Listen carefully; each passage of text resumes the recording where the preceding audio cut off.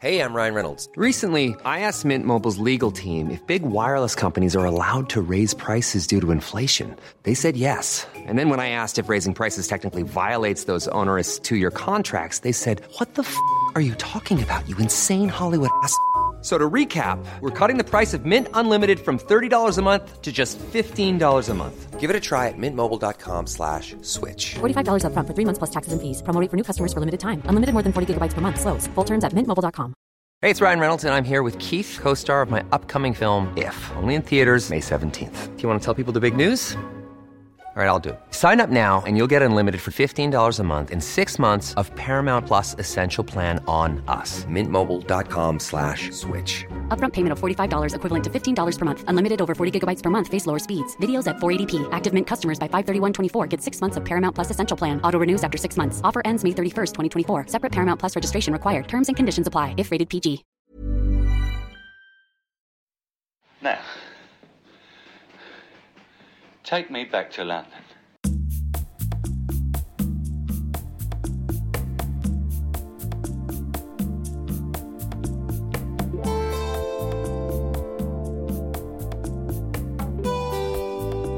At first, there's just the blackness, the rocking of the train, the reflections against the raindrops, and the blackness. But if you keep looking beyond the reflection, you eventually notice the glow creeping into the sky. At first it's slight, and you think maybe a haystack or a petrol tanker or something is on fire somewhere, over a hill and out of sight. But then you notice that the clouds themselves are reflecting the glow, and you know that it must be something bigger. And a little later the train passes through a cutting and curves away towards the town, a small, bright, concentrated area of light, and beyond and around the town you can see the causes of the glow, the half-dozen steelworks stretching to the rim of the semicircular bowl of hills. Welcome to Scunthorpe. Welcome to Scunthorpe. Blimey.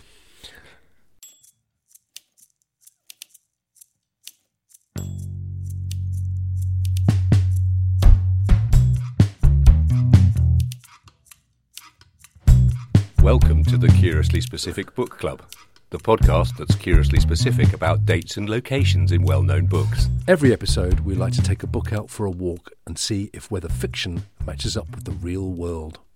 Hello, my name's Tim Wright. I'm a digital writer and producer of immersive fictions. And my name's, I love the way you say immersive fictions. My name is I don't Lloyd do any, really. My name's Lloyd Shepherd. I'm a digital producer and writer of books.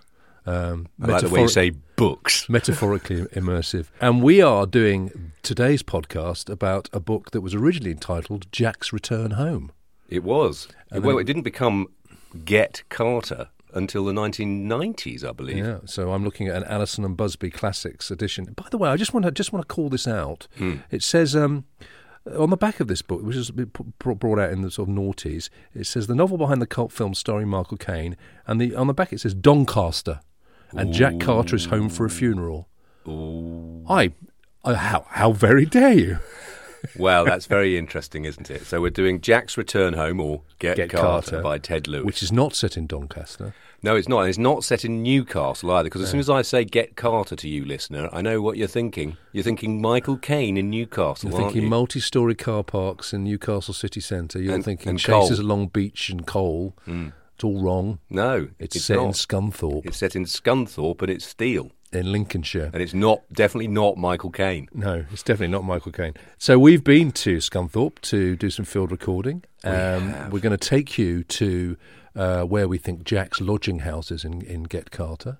Yeah. We're going to take you to where his childhood home was. Then we're going to take you to a candidate for the pub, around much of which the action is centred. Yes, we should say this is a sort of revenge story, shouldn't we? That he's come home because his brother Frank has died in a mysterious and very suspicious drunk driving accident where he's drunk a lot of whiskey and driven off the road into a gravel pit or somewhere. And Jack it's worth saying, Jack is a villain. Oh, a serious villain. He's a serious villain. He works for Gerald and Les. Les in London. Down in London. We'll come on to crime in London. He's a hard man. So it's fair to say this is a fairly bleak novel. It's grimy, it's violent, It's got some pretty, we would consider to be challenging views towards particularly women. Well, every book we do from the early 70s seems to have terrible violence towards women and general misogyny, and hardly any women with any active role in the story at all. It's quite depressing. So Jack arrives in Scunthorpe, goes for a drink in one pub, and to make people know makes he's his there. presence felt, doesn't he? Makes his presence felt, and then he gets himself a lodging house. It's probably worth saying that Ted Lewis plays with quite a lot of the names in the book and has actually said that some of the places are kind of quite invented and that Scunthorpe is a bit of a confection. He was kind of like a writer's way of saying I didn't really do the research, I think. But he's changed some of the names slightly. He's changed other names completely. He never says the word Scunthorpe, I don't think, anywhere in the book. Well, interesting, he does in the next book, actually. Never actually says that in this book. No. But it's definitely Scunthorpe because there's lots of clues in the book. So let's go out there and see if we can find where Jack's lodging is. Listen, I don't like it when some tough nut comes pushing his way in and out of my house in the middle of the night. Bloody well tell me who sent you. You're a big man, but you're in bad shape. With me, it's a full-time job. Now behave yourself. I drove up through the town, but via the back routes that paralleled the high street until I came to Holden Street, a street in which I knew every other house did bed and breakfast. After Frank had been buried, I didn't want to operate from the house, not with Doreen around. I didn't want her involved unless I could help it. I found one with a garage and parked the car in front of the house, walked up the path and knocked on the door and waited. The house had gabled windows and a mean little porch. The top half of the front door was panelled in opaque glass, with a border of little squares of coloured glass running along the top and the two sides. On either side of the door there were two more panels, exactly the same, except that they were narrower. Inside the hall, a shadow approached the front door and opened it. She wasn't bad. Okay. Nice. That gives an indication of where we're going with this. This is Jack arriving in Scunthorpe. He's arrived by train. He's been to the George already for a drink. Yeah. And then he's come to find a bed and breakfast on Holden Street. There isn't a Holden Street. There isn't a Holden Street. But you've done very well, I he feel. describes walking back to the boarding house, past the Bath Halls, which are on the high street, and he talks about the boarding house being on, the Bath Halls being on the corner of the high street and the road where his boarding house is. Now that is Exeter Road. Right. In real life. Which is where we are. Which is where we are right now. We're in Exeter Road, Scunthorpe. And it works as a road. So he also gives the house number later on as 17. Yeah. We've been mooching around 17. It's on the corner though. Like we're casing the joint, like a couple of villains up from London. I'm worried. We have brought attention to ourselves already. And I feel a bit nervous. I mean, they seem to spot a stranger from a mile off. They really do. So literally, we were walking up the high street last night when we arrived, and a bloke shouted, what did he shout? He said, it's a hard life in Scunny. It's fucking hard. It's a hard life in Scunny. And we went, okay. Yeah, thanks. And then we went for a beer. And yeah, but not in the bar where all the locals were. There was a lot of dancing and swaying and hugging outside. It was a very Get Carter scene. There was loud Tina Turner there was some playing. Sunday night drinking going on. So we went to another bar and a little pub where got speaking to the guy, the young barman. Run the bar. Really nice guy. Really nice guy. Talked about how he couldn't believe that we were in Scunthorpe to research a book.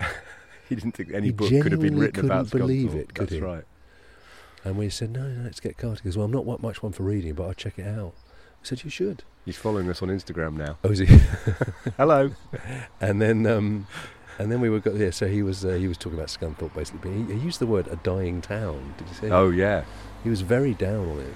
He said 90% of the people around here still work at the steelworks or rely on the steelworks for their business. Yeah. And otherwise there's nothing doing. Yeah. And for him, he was in a band and he did a bit of cage fighting. I know. I worked in a bar for not very much money. He was a really nice chap. But he was quite cheerful. He said I think he still he liked the place. Yeah. He seemed to sort of feel like it was his hometown. He wasn't like really down on it, but he just said he was just matter of fact that sort of nothing happens here, no one would come here. It's a Monday morning in Scunthorpe. It's blue sky. It's very nice. Yeah. So the reason he picks that place is because it's got a garage, right? Because he wants to hide he's got a hire car, and he wants to go and put a car in there, and he wants to stay somewhere that isn't his family home because he doesn't want people to know his business, as it were. And he knows he's going to need another place, right? And then there's a very good description of when his two gangster pals from London come up to try and persuade him to come back to London and not cause trouble. Call him Peter. They're outside the house, aren't they? Yeah. So I think that's quite good because it does locate it quite well, doesn't it? And he makes the landlady go out and open the garage. So we're going into the garage by the door at the side, I said. I'm going to get in the car, and the minute I start it up, I want you to open the garage door. Sharpish. What are you going to do? Sit in the car and whistle Rule Britannia. So they go out through the side door. Now he smashes into Pete's Jag. A lot of the houses on this street have got garages, old garages. Yeah. A lot of them you can't really see from the road, but you can imagine the garages having side doors, so you can go in round the back and then through the side door. Number 17 actually has a garage round the back, at the back of the house. So on the side street. So it was not on the main street. It's not on it. Yeah. So I think it's further down. Adds another dimension. So he gets into the car. She opens the garage door. He comes screaming out. Yeah. And crashes into Peter's Jag. So it's not the right name of the road, but in terms of the place, the location of the street is right. I'm happy. The garages on the houses are right. Yeah. I won't be using the room tonight. I see. I'm staying with a friend. Her husband docks tomorrow, does he? Not like that, love. It never is. So Ted Lewis, the author of Jack's Return Home, we're going to call it Jack's Return Home, or we're going to call it Get Carter?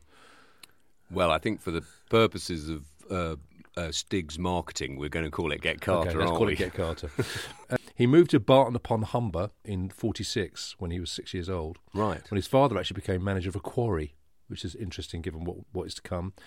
Him and his mates played in the works by the river. That was a big feature of his childhood. Again, we'll come on to that. We'll talk about the river, the works at the river, won't we? This is before the Humber Bridge was built as well, isn't it? Before the Humber Bridge was built. He went to Barton Grammar, so an 11-plus boy. Yes, from our podcast about Kestrel for a Knave, or Cares. Or Cares. We talked a lot about that. So like Barry Hines, he passed his 11+. His English teacher, a chap called Henry Treese, was a big important part of his life, and Treese actually persuaded Ted Lewis's parents to let him go to art school in Hull. They wanted him to stay in Barton and work and get a proper job. One of the things he did a lot when he was a kid, I found out, was that I'm getting this book from a lot of this from a biography called Getting Carter. He went to Scunthorpe quite a lot to see jazz. He was really into jazz. Oh. So he saw Count Basie at the Scunthorpe Pavilion, and he also saw Dave Brubeck at the Baths.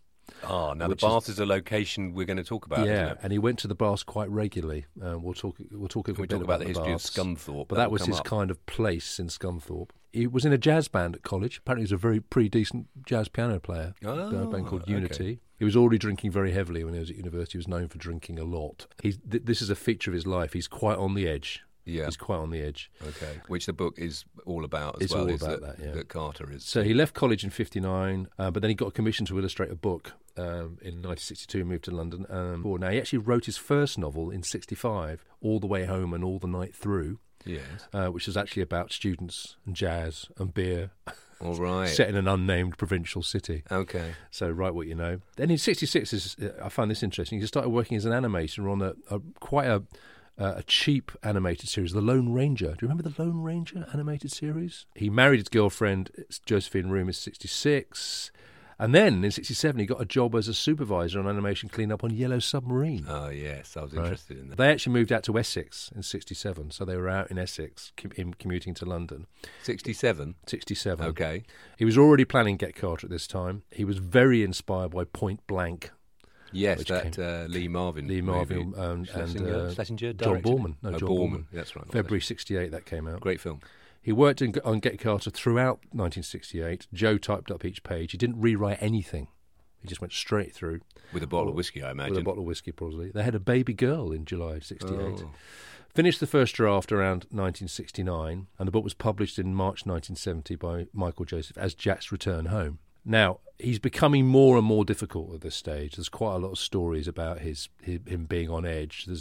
But he carried on writing. He wrote some more novels. You're reading one of them. He wrote a sequel to Jack's Return Home. Yep. He wrote a book called Plender and a book called GBH, which is quite highly regarded.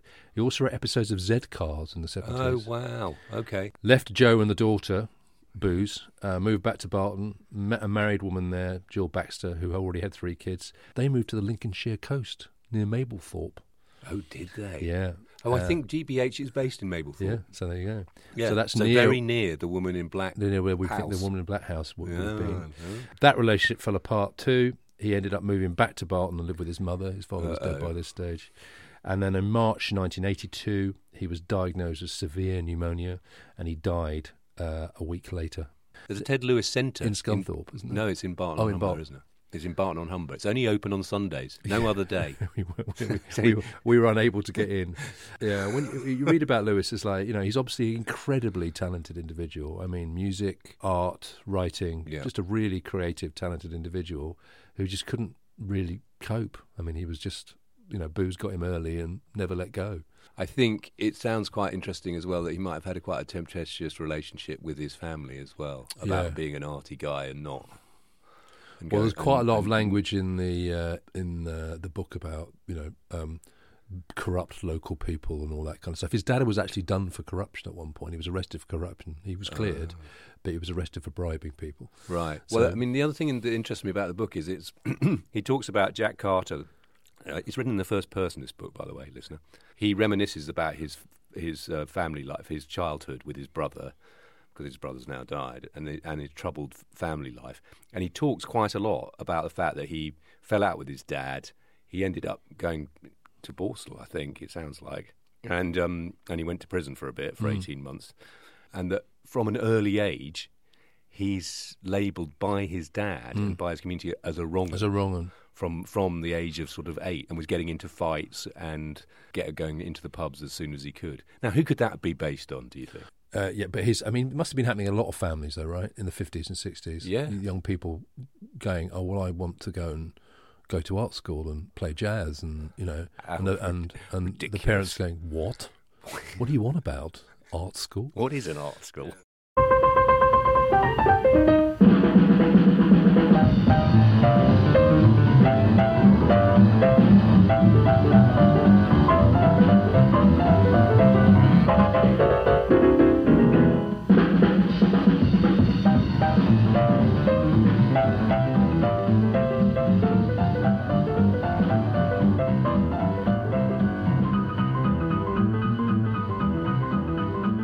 Butted up against the row of villa-type bay-windowed houses that ran down one side of Jackson Street and up the other.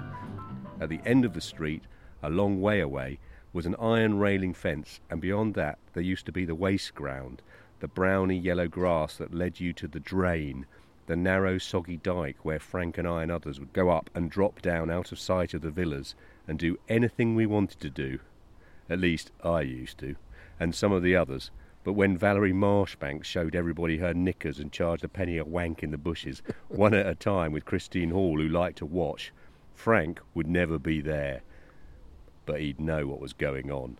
And when I get home, he'd be reading his comic, and he wouldn't say anything to me. He'd just make me feel fucking awful. That paragraph is like the book in miniature. It's kind of evocative, awful. It's just a great read. Challenging. Great read. Challenging politically today. Penny a wank. We're sitting in that wasteland. Yes. But Valerie isn't here. Valerie isn't here. We've just walked down Jackson Road. Not he calls street. it Jackson Street in the book, Jackson Road. He gives the number of his family home where Frank's coffin is currently laid out in the book as 48. Yeah. 48 was quite good. Had a bay window. He described it as having a bay window and 4 feet away from a privet hedge. It didn't have a privet hedge, but it was 4 feet away from the fence. And then so we walk down the street, and then the street it starts dipping down, doesn't it? And there's a big tree in the middle with a little green bit. And then it bends round, and where the corner bends, there's a little alleyway path. Yeah. And you come out into this, what would have been the wasteland. The wasteland, the grass. And then beyond it is the flatlands. It's really flat. There's a big wind farm. You can see out to the Trent, miles. right? It's the Trent out there, right? Yeah, and I think basically, we're just above what was the old ditches and dikes, basically, where they would have been hanging out. It's exactly right. It's exactly right. And it's another one of those, the author's been here, Ted Lewis has been here. Yeah. So it's very exciting. And it doesn't feel like it's changed that much. The original houses are the original houses, and there was a shooting here last week, 4 days ago. Our new friend in the local pub who told us that there was a shooting down there. We said we were coming down here today. Yeah. Because there was a shooting down there last week. And there was. Because I watched the footage on the on BBC News, local news. Just dozens and dozens of police cars. It's like all the police cars in Lincolnshire must have been there. Well, that's because they shot somebody. Oh, was that what it was? So it wasn't a kind of shoot. It wasn't two civilians shooting each other. It was the police shot somebody. Oh, okay. So they're going to have a big investigation, I suspect. Okay. So they probably wanted as many police down here with their notebooks telling each other that they were there and not there. You don't see much of he calls the police the scuffers in the book. Scuffers. You don't see many scuffers, do you? So 48 Jackson Street, it was about a 5-minute walk from 17 Holden Street or Exeter Road. It's just on the other side of the high road. It's all very close together, and it's all around the football stadium. It's all around. You had enough view that maybe Ted Lewis went to the football, right? Well, I wonder, because he lived in Barrow, which is about 10, 12 miles north of here. Yeah. I wonder if he came down to the football, and actually the geography of the place is I can't find any reference to him having lived in Scunthorpe. No. He lived in Barrow, and then he moved to London. So he was in Hull as a student, and then he moved to London. My hunch was that because he was a raging alcoholic, if he wanted to have uninterrupted access to alcohol where nobody really knew him, he'd come down to Scunthorpe. Well, because Scunthorpe was known as Boozeville in the 70s. We definitely saw that last night. Right. The selection of booze in that 24/7 grocer's shop window. They had absinthe in the window. With wormwood. Extra wormwood. In a 24-hour shop window advertising. Street grocers in Scunthorpe. They're selling absinthe. This is a hardcore drinking place. Yeah. Well, I saw a news article that said in the 70s that the government, this was the first town they came to experiment with 24-hour licensing. Oh. Because there was so many pubs here and so many people drinking. What, in the 90s? No, in the 70s. Oh, in the 70s. They ran a pilot phase where they let all the pubs stay open in Scunthorpe to see what. And what was the result of the pilot? They decided they didn't want to do it. But I imagine Ted Lewis might have been there that weekend. That would be a reason to come down from Barton. But you've got the news, the pubs are going to be open for 24 hours. Right, I mean. Well, he was a terrible alcoholic. Alcohol literally destroyed his life. But also, if he came in a railway station and he didn't want to be known, he'd be like Jack Carter. He'd go down the back streets and then get straight in the pubs, get on the booze, get back on the, find an old flop house to pass out in, go home to mum's on the Sunday. Yeah, that all makes absolute sense.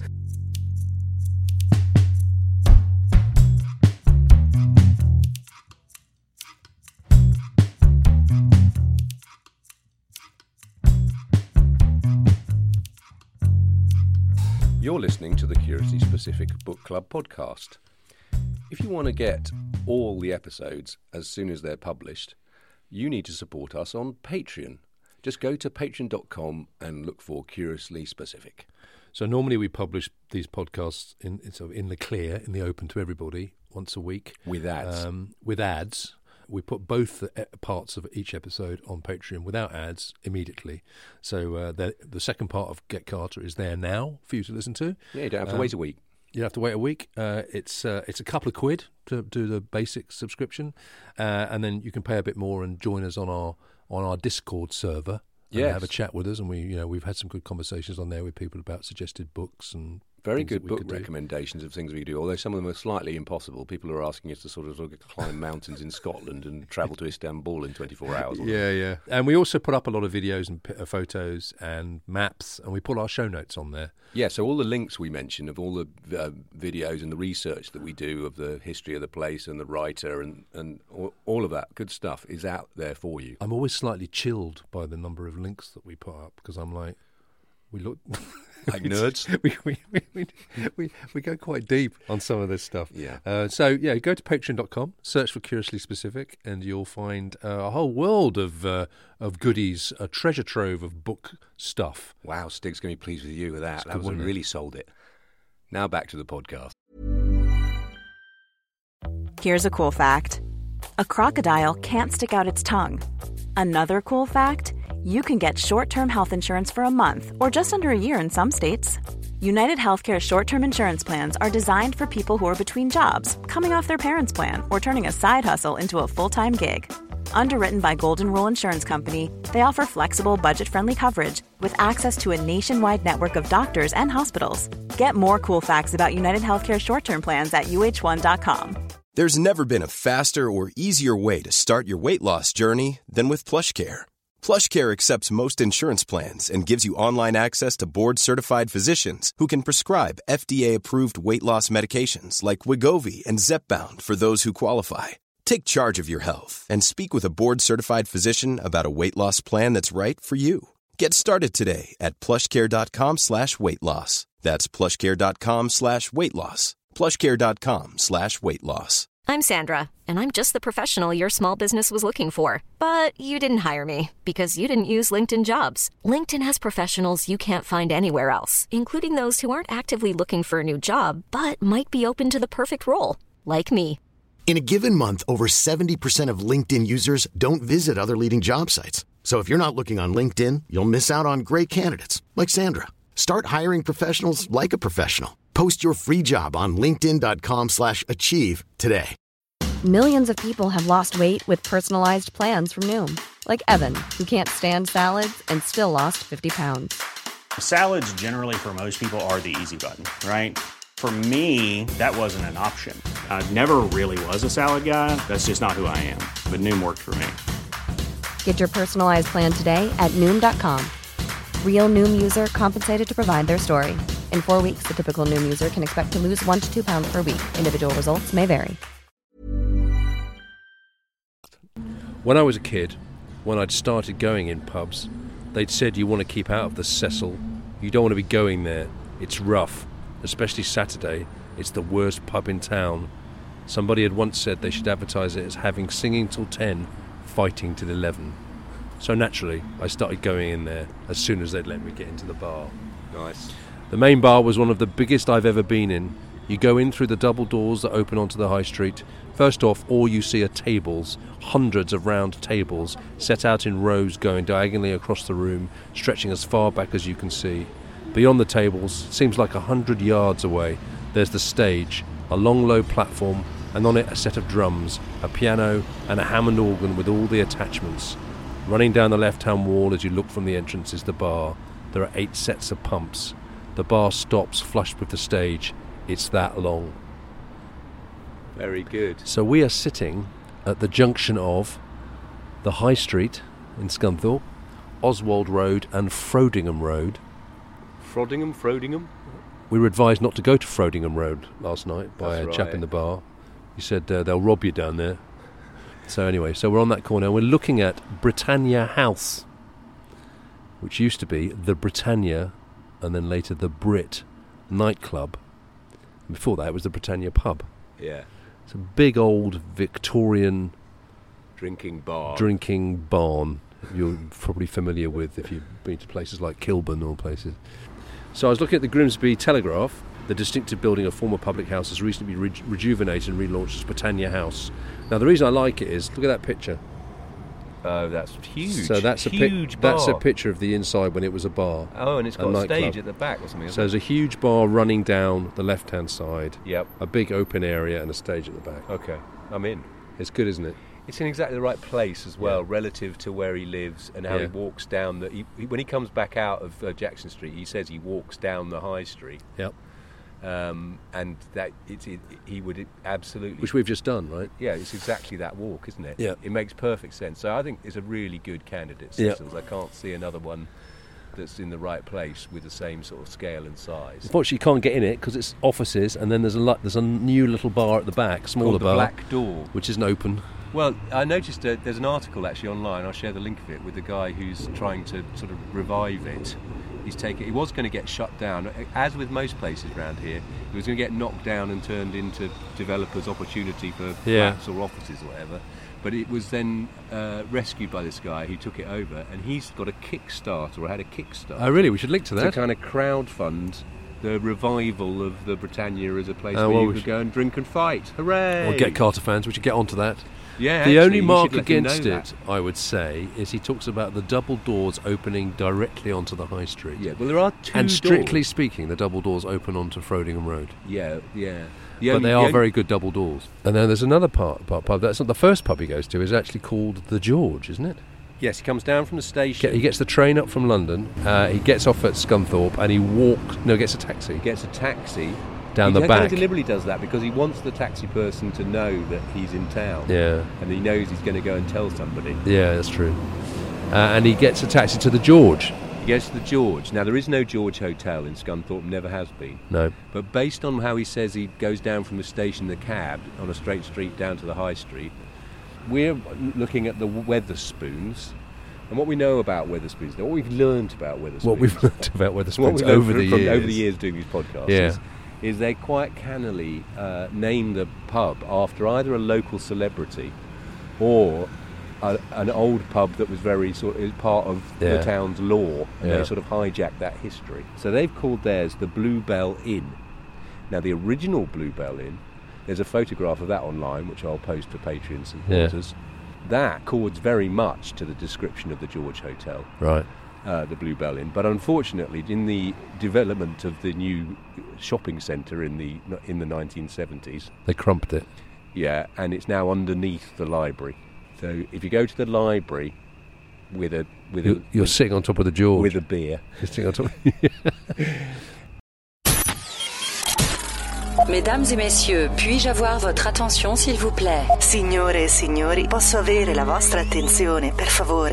Ladies and gentlemen. May I have your attention, please?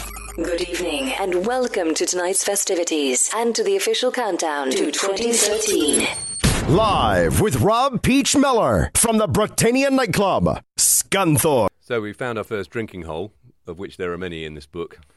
Well, there are many in Scunthorpe. Oh my goodness, yes, yes. Well, we went on a Sunday night, and the high street was quite leery, wasn't it? It was quite leery. Well, there weren't many people on it, but they were all quite interested in us. Well, that was interesting. That if you come dressed as an outsider and walk down the high street, what do you mean? How were we dressed as outsiders? Well, we weren't wearing a really old shell suit. No, we weren't wearing leisure wear, were we? Loungewear. We did look like people from outside. And so that's as Jack Carter, when he walks down the high street, having got off the train, that must be the same. Everyone sees him, right? Yeah, what he's wearing. He talks about clothes a lot. Yeah. So the book comes out in 1970. Well, 70 was the year that Heath beat Wilson, so the Tories come back in. Yeah, a bit of a surprise win, wasn't it? I think I read. And particularly it was a surprise win because it was the first election in which 18-year-olds could vote. Oh. So more young people voting. All these budding little Tories. More young people voting. Tories get in. Never trust a hippie. Never trust a hippie. What I noticed was the year kicked off very well with Keith Moon running over his chauffeur. Yes. Which I thought, killing him. Yeah. On the 1st of January. Yeah. In terms of music, you can't really get away from Bridge Over Troubled Water that year. It's the biggest selling album, massive. wasn't it? Best-selling single was In the Summertime. Yes. Mungo Jerry. A paean to drunk driving. What's that? A paean to drunk driving. Is it? Take a drink, check a drive. Oh, brilliant. That's better than Clunk Click, isn't it? Well, with Keith Moon running over his chauffeur, it's not a good look, is it, really? And of course, a very famous man of Scunthorpe won the US Open that year. Tony Jacklin. Is he from Scunthorpe? Oh, yes, he is. Okay. I have something to say about that. He's very much a man of it. He was actually apprenticed to the Steelworks. Was he? While learning golf. And he got out of town through his golf talent. The first Women's Lib conference took place in 1970. I mean, it's interesting to you saying about, but this book has a lot of violence against women in it and is generally rather toxic about women in general. And it comes out in a year when there's the first Women's Lib conference, but also it's the first year where there are page 3 girls in the Sun. It is the first year of page 3. Yeah. So there's a lot of tension. Swings and roundabouts. Swingers and roundabouts. Yeah. Quite a lot of good films. Go for the films. In 1970. Yes. I mean, the one that jumped out to me was Performance. Oh, yes, because it's got a gangster in it. It's got a gangster. James Fox as a gangster. Yeah. Love Story. Oh, Love Story, the film and the book were both big. They rushed that year. out, didn't they? Huh? He probably wrote it that year as well. Yeah. Well, didn't he? Well, isn't that book something where he said he wrote it based on a mathematical model of what a book should be written? Is it Eric von Lustbard? No, Seagull. Isn't he Eric Seagull, isn't it? Eric Seagull. Yeah. But he claimed that he'd come up with a mathematical model for the perfect novel. Well, for the perfect bank account balance, certainly. Exactly. That's certainly the case, yeah. So if we shift to books for a minute, I was interested to see. Do you know what I realised is that Wikipedia has a bit of unconscious bias about literature. No. Do you not? Do you think? Could you think that might be because it's mainly written by white men of a software technology bent. I don't know why I get that idea. No. Anyway, because they seem to go for sort of like all the big sort of literary things, and then they don't really tie in with what's actually people are reading. I don't think. So what did you find that people are actually reading? Well, Rich Man, Poor Man, Irwin Shaw. Okay. Do you remember that TV show with Peter Strauss and Nick Nolte, where there was a series of Rich Man, Poor Man? Did you ever watch that? Very, very good. Okay. So I'm just thinking that in terms of Ted Lewis, we've got to think about the kind of books that are around. Well, the big British one was Len Deighton's Bomber. Oh, Len Deighton. It came out in 1970. And in a beautiful Wikipedia fact, I find it was the first book written on a word processor. I noticed, actually, that in the non-fiction section, there was quite a lot of interesting books, because Germaine Greer's Female Eunuch comes out that year. Also, that Janoff book, Primal Scream, that John Lennon got into. John Lennon was really into that, wasn't he? Yeah, it comes out then. Yeah. And then the one I'm a big fan of is Future Shock by Alvin Toffler. It's a great book. You ever read that? 3 amazing books in 1 year, really. Yeah, I mean, 3 sort of society-changing books. Yeah. Really interesting. So I often quote Alvin Toffler in... Well, when I say I often quote, when I'm rarely asked to speak in public, when you're in I the use, pub. when I'm in the pub, I quote him, and then I get thrown out. Yeah. And then the last one I want to mention is The Decay of the Angel. Oh, I've never even heard of The Decay of the Angels. What's that? This was very big for me. And if you went to boarding school around this time, did you go to boarding school, Tim? I keep banging on about it. It's you will remember the author Yukio Mishima. Oh, yes. Do you know who Yukio Mishima is? He was the guy who tried to have a revolution in Japan, wasn't he? He created his own little right-wing cabal, and then he attempted a kind of coup, useless coup, and ended up committing harakiri with 2 samurai swords. Yeah. And in this public, is his, right? On a balcony or something? Something like that. Yeah. But basically, that's what I mean. It was like, if you were like a 12-year-old kid, how long was I then? I was 8 then. I think I was just going to boarding school. Much talk about Yukio Mishima. Right. And that kind of thing. It didn't really come up in Amherst County Primary School very often. Oh, mate. I must say. No, actually, wasn't it? Riverhead Infants. There was no Mishima Club. Okay. Well, Decay of the Angels. You'd recommend that, would you? No, I wouldn't. Okay. Yeah. I wouldn't. I'm just saying... Because he was a novelist, wasn't he? He wrote he was a novelist, but he's basically a right-wing nutter. Really. But his novels are supposed to be... I've never read any, but his novels are supposed to be extraordinary. Honestly, I don't remember very much about them. Okay. I just remember that they were a good illicit material, and if you wanted to get up your teacher's nose at the time, you could bang on about that kind of thing, and sort of find try and find books with photographs of him and things. Right. So this is basically about annoying your teachers. Well, let's hope so. Let's hope it wasn't about trying to form your own right-wing cell and overthrow the authorities and commit harakiri in the changing rooms.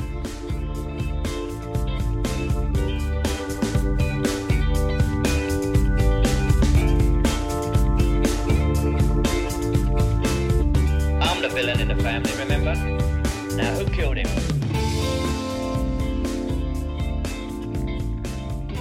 There's a place on the edge of the town where they'd built a council estate somewhere back in the 50s.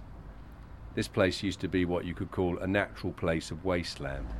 What I mean is, there'd never been anything there that had been knocked down or carted away like an old airdrome, to give it that used look, laid waste, the kind of land where those erect and rusty weeds grow upright between old half-bricks and cracks in grey concrete.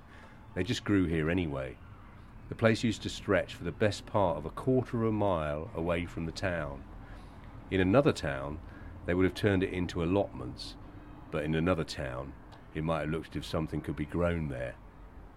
Before they built the estate there had been only one house near this place, right on the very edge, as far away from the town as it could be.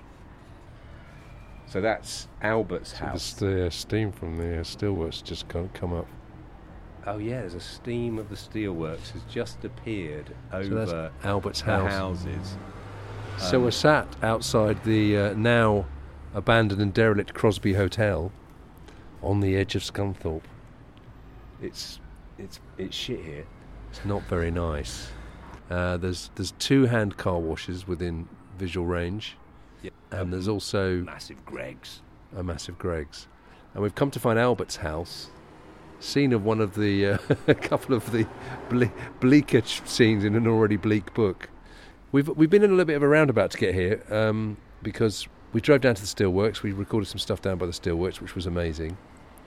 And then we found a place where there's some houses by the edge of the steelworks. We weren't quite happy with the sort of location. But then you remembered that there was another steelworks. Well, this is Normanby Park steelworks. Yeah. So what's good we will have to talk about this in the studio, I'm sure.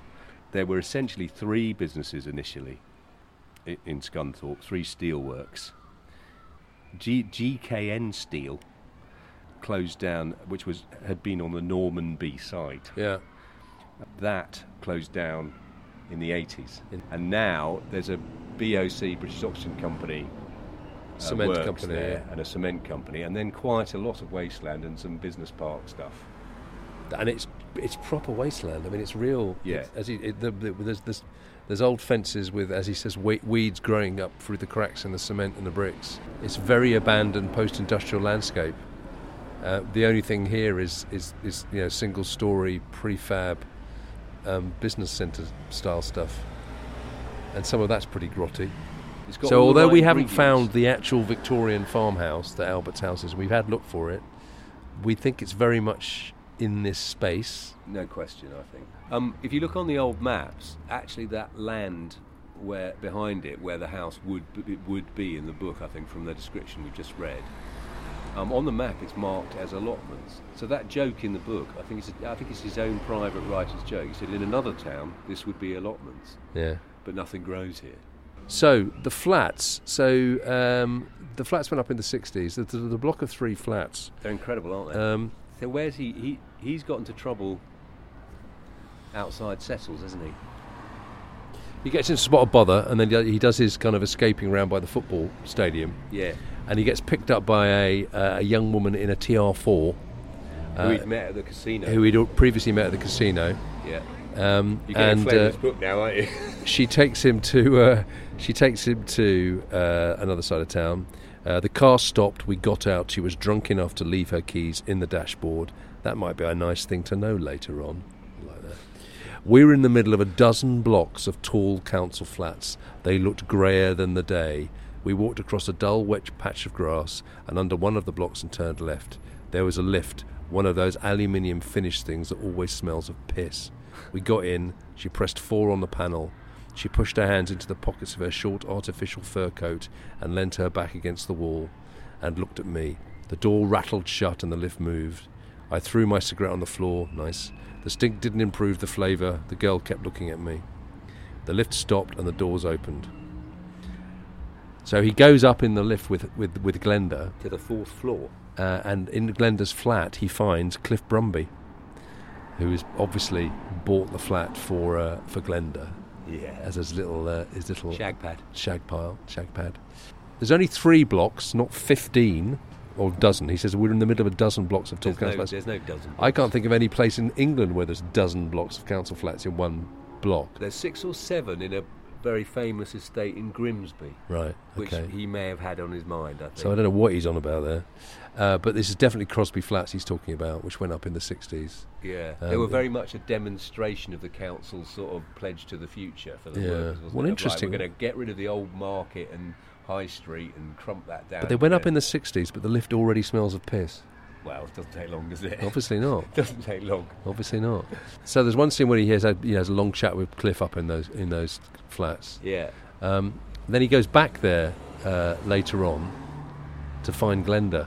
Yeah. And that's the scene. terrible scene where it's a crucial scene, isn't it? Where he sees the film. The film involving his daughter.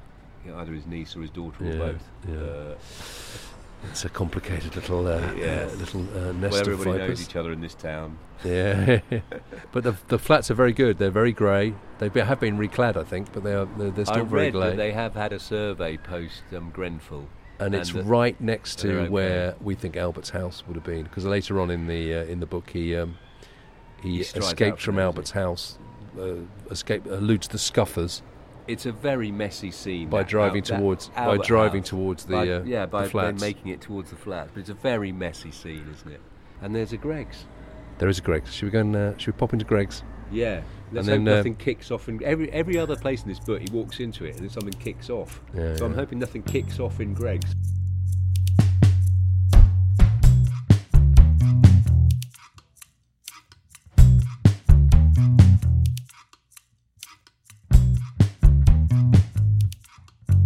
the end of part one of our Get Carter adventure in Yes. Scunthorpe. If you want to listen to part 2, you've got two options. You can either wait a week, and it'll be appearing in your feed without any intervention from you required, or you can head over to Patreon, hand over 2 of your English pounds, and get it straight away by becoming a member of our Patreon club. And you get it ad-free.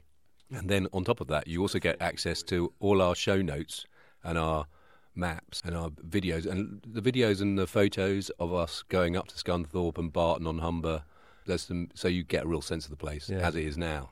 We took some great videos and pictures of the steelworks as well as by the astonishing by the river. Yeah. If you want to see it, you can plan your own adventure. Plan your own adventure. Yeah, I mean, you got to go to Scunthorpe. Do it with. This is the one where I have to admit, I'm not sure about sending people to Scunthorpe. This is the one where I struggle. Every other one we've been to, I've thought, oh great, I really would like to encourage the listener to go out to this landscape and see it. But in terms of going to Scunthorpe, I'm thinking, I don't want to be blamed for you going out there and having not a great time. Bad scene. Anyway, so we'll see you back here either immediately to our Patreon subscribers, or we'll see you in a week to everyone else. Because we're going to end up at Brickworks, aren't we? We're going to end up at the Brickworks by the river, but before we get there, we're going to go and visit the steelworks. Well, what's left of the steelworks? There's still quite a lot left. Well, there's a lot of polluted, slag-ridden ground, not a lot of steelworks. Yeah. Am I selling it? Not really. When you make decisions for your company, you look for the no-brainers. If you have a lot of mailing to do, Stamps.com is the ultimate no-brainer. Use the Stamps.com mobile app to mail everything you need to keep your business running with up to 89% off USPS and UPS. Make the same no-brainer decision as over 1 million other businesses with Stamps.com. Use code PROGRAM for a special offer. That's Stamps.com, code PROGRAM.